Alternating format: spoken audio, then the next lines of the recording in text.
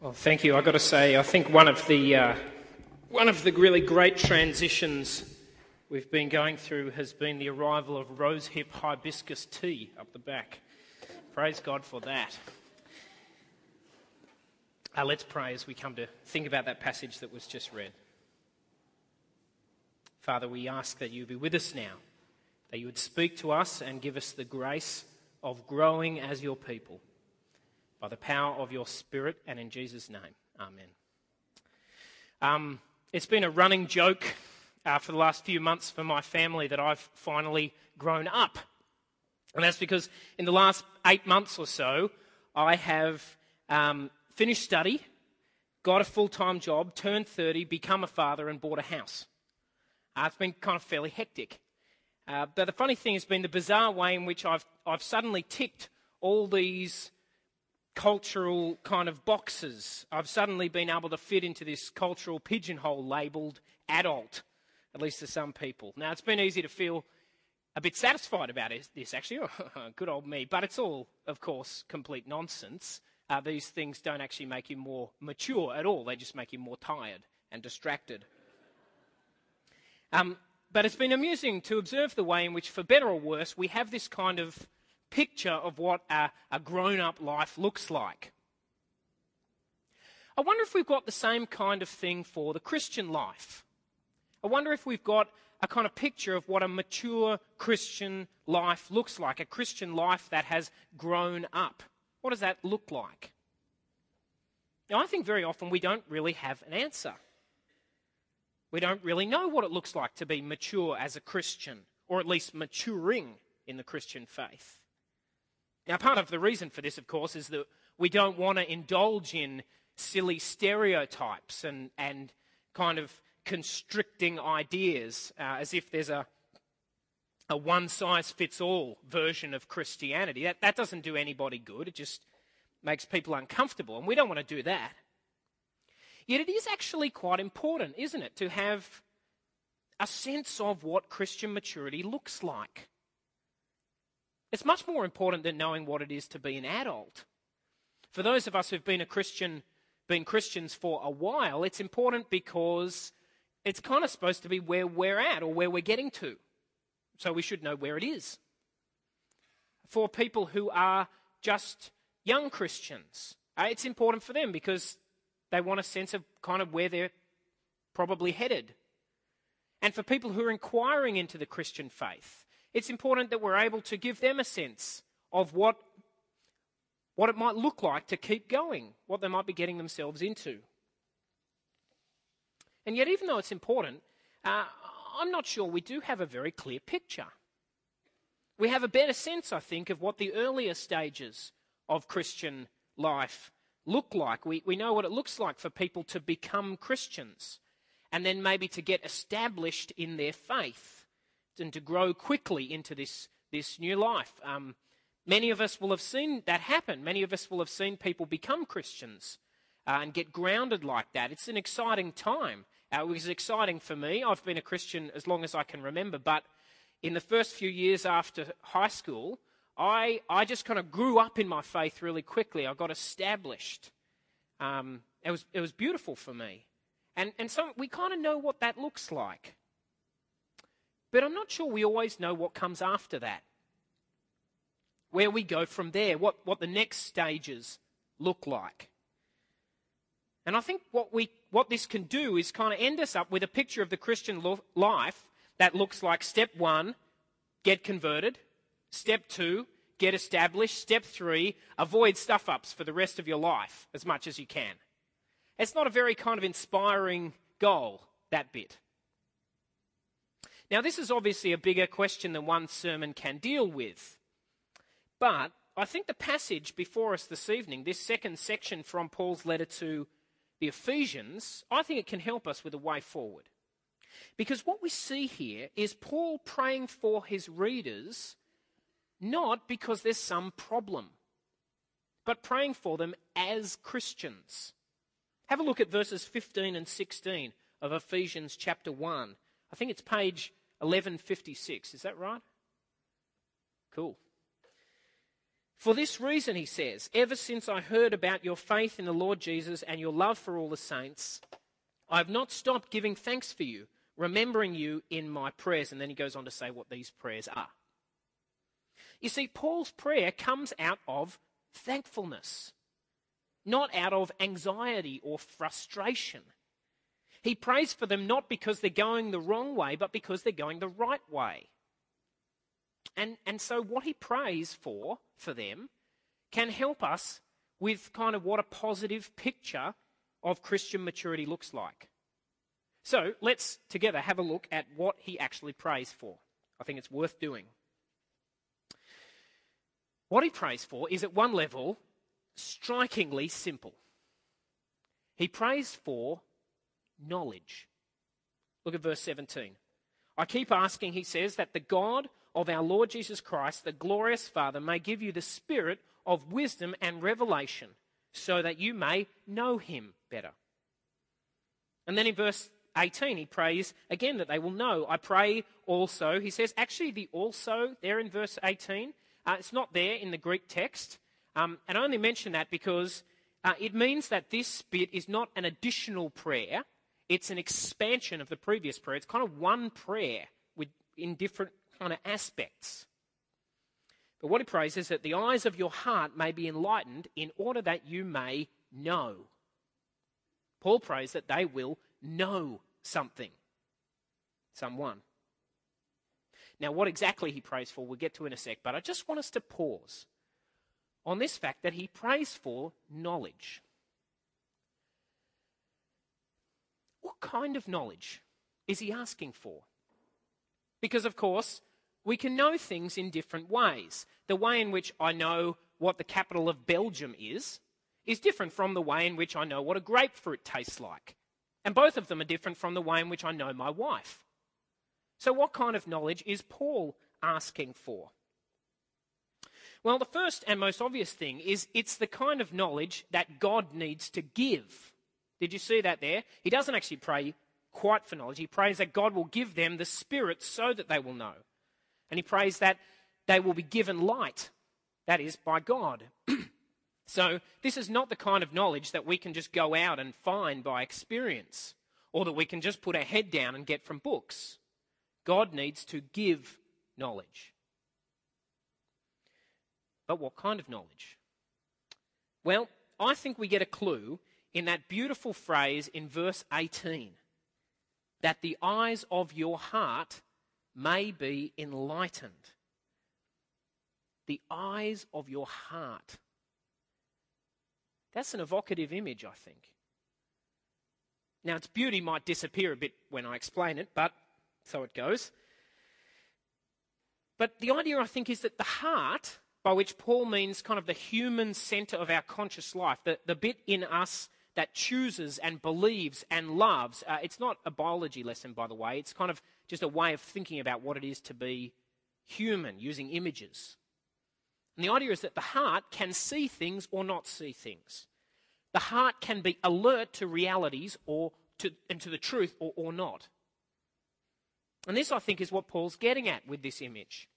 He wants his readers to be focused on and awake to certain things at the deepest level of their consciousness. And this helps us see that the kind of knowledge Paul is talking about is the kind of knowledge that goes with love. Paul's not talking about what we call head knowledge, by which we mean knowledge of information without any kind of commitment. No, he's talking about knowledge that has sunk deep into our affections, our loves, into our heart. Now, that doesn't mean it's just feeling without understanding. It's quite clear that Paul means for the brain to be involved. This is why he calls the spirit of wisdom and understanding. This knowledge involves understanding, right? It involves getting your head around things. Paul wants his readers to grasp things in their minds. Not that these are especially complicated or difficult things. Paul doesn't say the spirit of genius and intellect. He says the spirit of wisdom and revelation. But the Christian life, it can never be a thoughtless life or a life that's just disinterested in learning. And yet the knowledge that Paul is talking about, it goes beyond just understanding in the mind. Paul is talking about a knowledge that gets in more deeply. He wants them to know in the heart, in the place where you find things you love. Let me get at it a bit differently. Have you ever had the experience of sharing with somebody a piece of music or art or a book or a film that you really love, and you share it with them and they don't get it? They kind of, oh yeah, it was pretty good. Yeah. Well, the ending was a bit long. And you're like, what? Can I even be your friend anymore? You know, it just kind of does not connect. Are there any Jane Austen fans here? Big fans. Okay, I always love talking to Jane Austen fans, partly because I like Jane Austen a lot as well. Not that much, but a lot. But one of the funny things about Jane Austen fans is that often they're so sick of people not getting it, they don't even want to talk about it. They just want to stay and talk to their fan fiction friends. And it shows us that there's a difference, you see, between understanding about something, knowing kind of getting something, and really getting it. Getting it in a way that pulls out your love. That's the kind of thing Paul's talking about here. The kind of deep understanding that leads to and accompanies love. The kind of knowledge that holds the gaze of the heart. As I've been preparing this sermon, the image that's come to me to describe what I mean has been, has anybody seen the film Amélie? Okay, some of you have, doesn't matter if you haven't. You know, there's an old guy in it, the glass man, whose bones are really fragile, and he spends all his days inside painting and repainting replicas of this particular Renoir painting, the same one, a scene of people by the lake. And he paints it over and over and over again, just trying to get the details right, in exquisite detail. He has this kind of intimate knowledge of this picture, which is just incredibly powerful. It means he sees things that nobody else sees. And in his acquaintance with this picture, love and understanding are just one. They've come together. He is, if I can put it this way, he is gripped by what he knows. Now, he's a weird guy, and we don't want to be like him. But there's an image there, I think, of the kind of knowledge Paul wants. A deep understanding that fuels a deep love. Paul wants his readers not just to know in theory. He wants them to be totally gripped by something. Gripped by what, though? Gripped by what? What is it that Paul wants them to know in this way? Well, God himself. Verse 17, so that you may know him better, Paul says. What's interesting, though, is that Paul expands this in verse 18 and 19 in a particular way. He focuses in on a couple of particular things. In fact, on aspects of God's grace. Look at it there.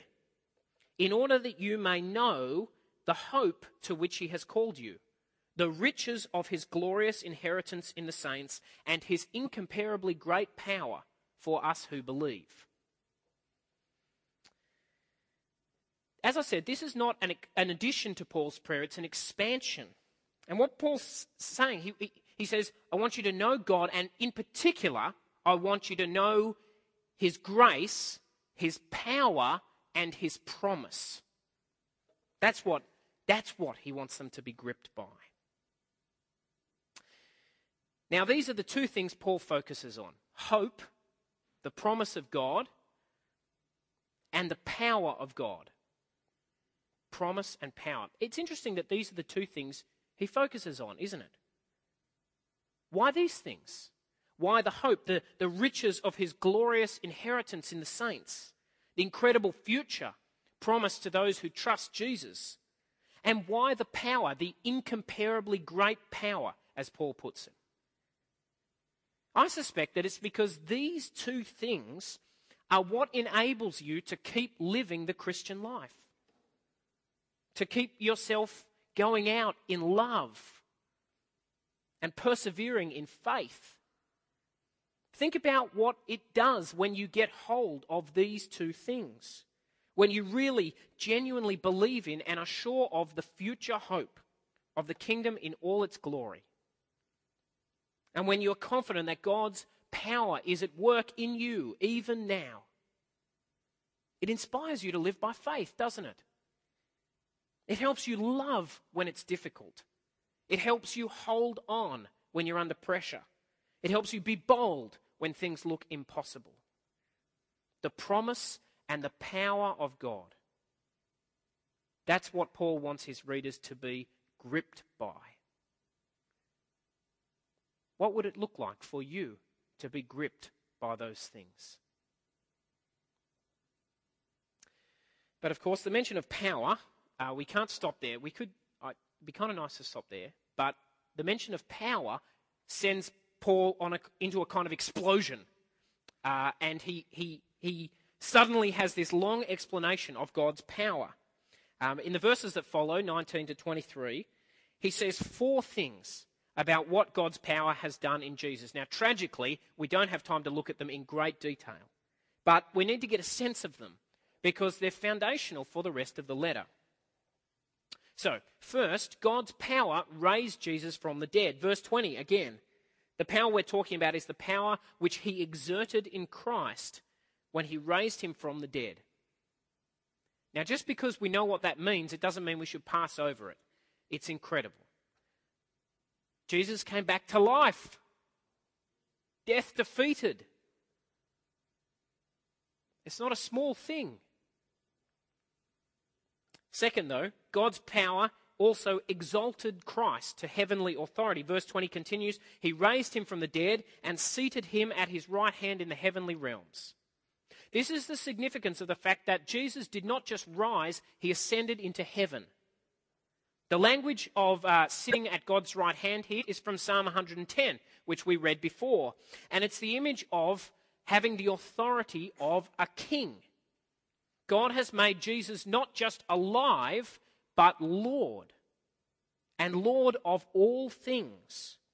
Verse 21, far above all rule and authority, power and dominion, and every title that can be given, not only in the present age, but also in the one to come. Do you get the sense that Paul kind of wants to cover the field?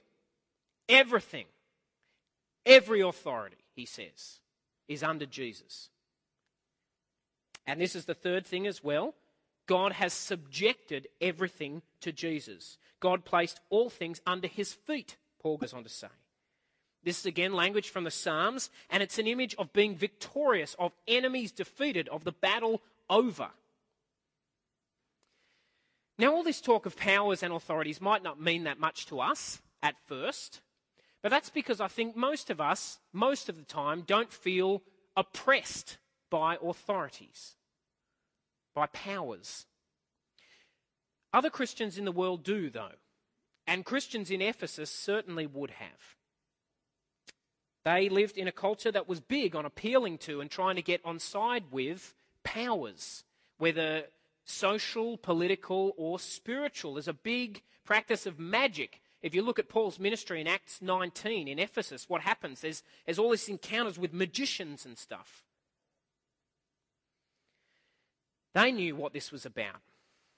And the time may well come when we also need to be reminded that every authority has been placed under Jesus' feet, that he is the victorious champion.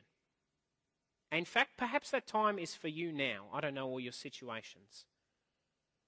But times do arise when we feel like we're just being knocked around by bigger forces than we can control. Perhaps you need to be reminded that all of them are under Jesus' feet. Finally, though, number 4, in his power, God gave Jesus to the church as its head.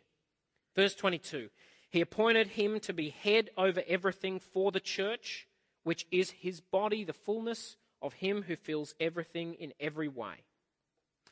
Now, this last bit might be a bit of a surprise. Why are we suddenly talking about the church? Actually, the church is a big theme in Ephesians. And as we read it, it's going to come up again and again. And here Paul begins it by emphasizing the incredible significance of the church. Not because of anything particularly about it, but because it's connected to Jesus. It has this incredible head, the Lord of the universe. And because it's connected to him, it's profoundly important as the way in which Christ is present in the world.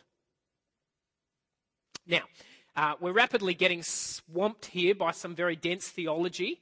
I kind of like this stuff, and some of you may, but we need to stay on target. And we'll be coming back to much of this later on in Ephesians.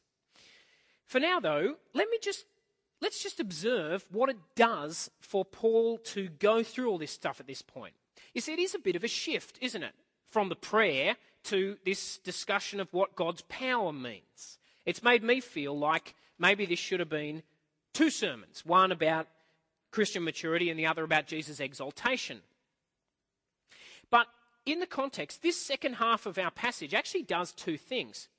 First, it shows us something else about the knowledge that we've been talking about. It reminds us, I think, that the way to know God's grace, the way to know God, his promise and his power, is to pay attention to where they've actually been revealed. Paul goes to the resurrection of Jesus to show God's power, where God's power is on display. And so Paul is not advocating a kind of mystical approach to knowing God, where we just kind of pray and wait for it to happen. He's pushing us towards knowing the God who has made himself known in Jesus. And so when we hear his prayer, I think it pushes us towards knowing God by knowing where his power and hope have been displayed. And that, I think, is, if we take this prayer seriously, is eventually going to push us to the Bible, to read the Bible, to take it seriously, because that's where God has revealed himself. That's where God has made known his power and the hope. That's where we're going to get a way to access those things. That's the first thing it does. The second thing this stuff about Jesus' exaltation does is it reminds us why wanting what Paul wants makes sense. Because there's something kind of beautiful about what Paul does here, isn't there? It's like he can't stay away from talking about Jesus and what God has done in him. He can't help himself from going back to where he was in the passage we looked at last week, showing them what God has done in Christ. This incredible thing was the reason he started praying for them. Back in verse 15 he says, "For this reason," and he goes on, and now he falls back into it because he can't help himself but declare this magnificent thing God has done. And this helps us see why the whole thing about knowing God matters. Why what Paul desires makes perfect sense. Why, in a way, it's the most obvious thing in the world. Because the grace that God has showered upon his people, upon us, is astonishingly, impossibly wonderful. A wealth of grace beyond anything we could have hoped for or imagined. How could we not want to know it better? How could we not want to understand it more and more and more deeply so that we are utterly gripped by it? When we get what God has done in Christ, we see that Paul's prayer is exactly right. When we catch a glimpse of God's grace, we see that the only thing that makes sense is to want it to fill our whole vision. Well, let's conclude. How should we respond to what we've seen here this evening? Amen, brother. But let me make a couple of comments first. But, that's where I'm going. But, no. Amen.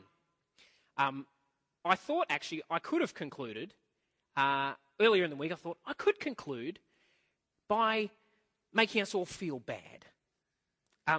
Feel bad that we aren't there yet, you see. I could ask all sorts of questions like, how well do you know the hope and the power? How much have they got into your heart? And we'd all kind of go, oh, not that much. Oh, I guess, yeah, gee, long way to go. But that's not the point of this passage. Paul doesn't want his readers to feel bad that they're not there yet. He wants them to get hold of this wonderful picture of knowing God in a deeper way so that it becomes something they aspire to, so that they join with him in praying for it and pursuing it. He wants them to see that there is nothing that makes more sense than to aspire to this because of the incredible grace God has shown us in Christ. And so that's where I want us to end this evening as well. We began by wondering what it looked like for somebody to be mature in the Christian life. I hope here we've seen the beginning of an answer. It means being gripped by the promise and power of God. Gripped by the promise and power of God.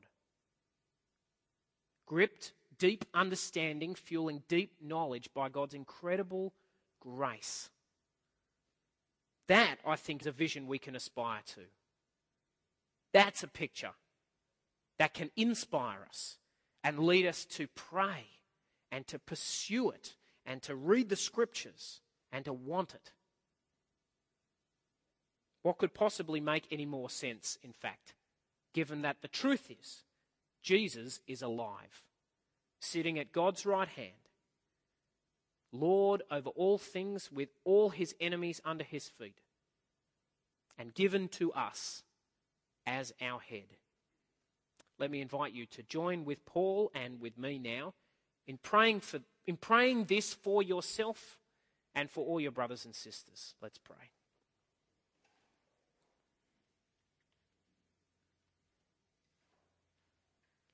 Our Lord Jesus, we thank you for this vision of being gripped by your power and promise. And our Father, we pray that you will inspire us to pursue and pray for this vision, and that your Spirit would bring it about in our lives, that we would know you in this way. And we pray this in the name of our Lord Jesus, our King, our leader, and our hope. Amen.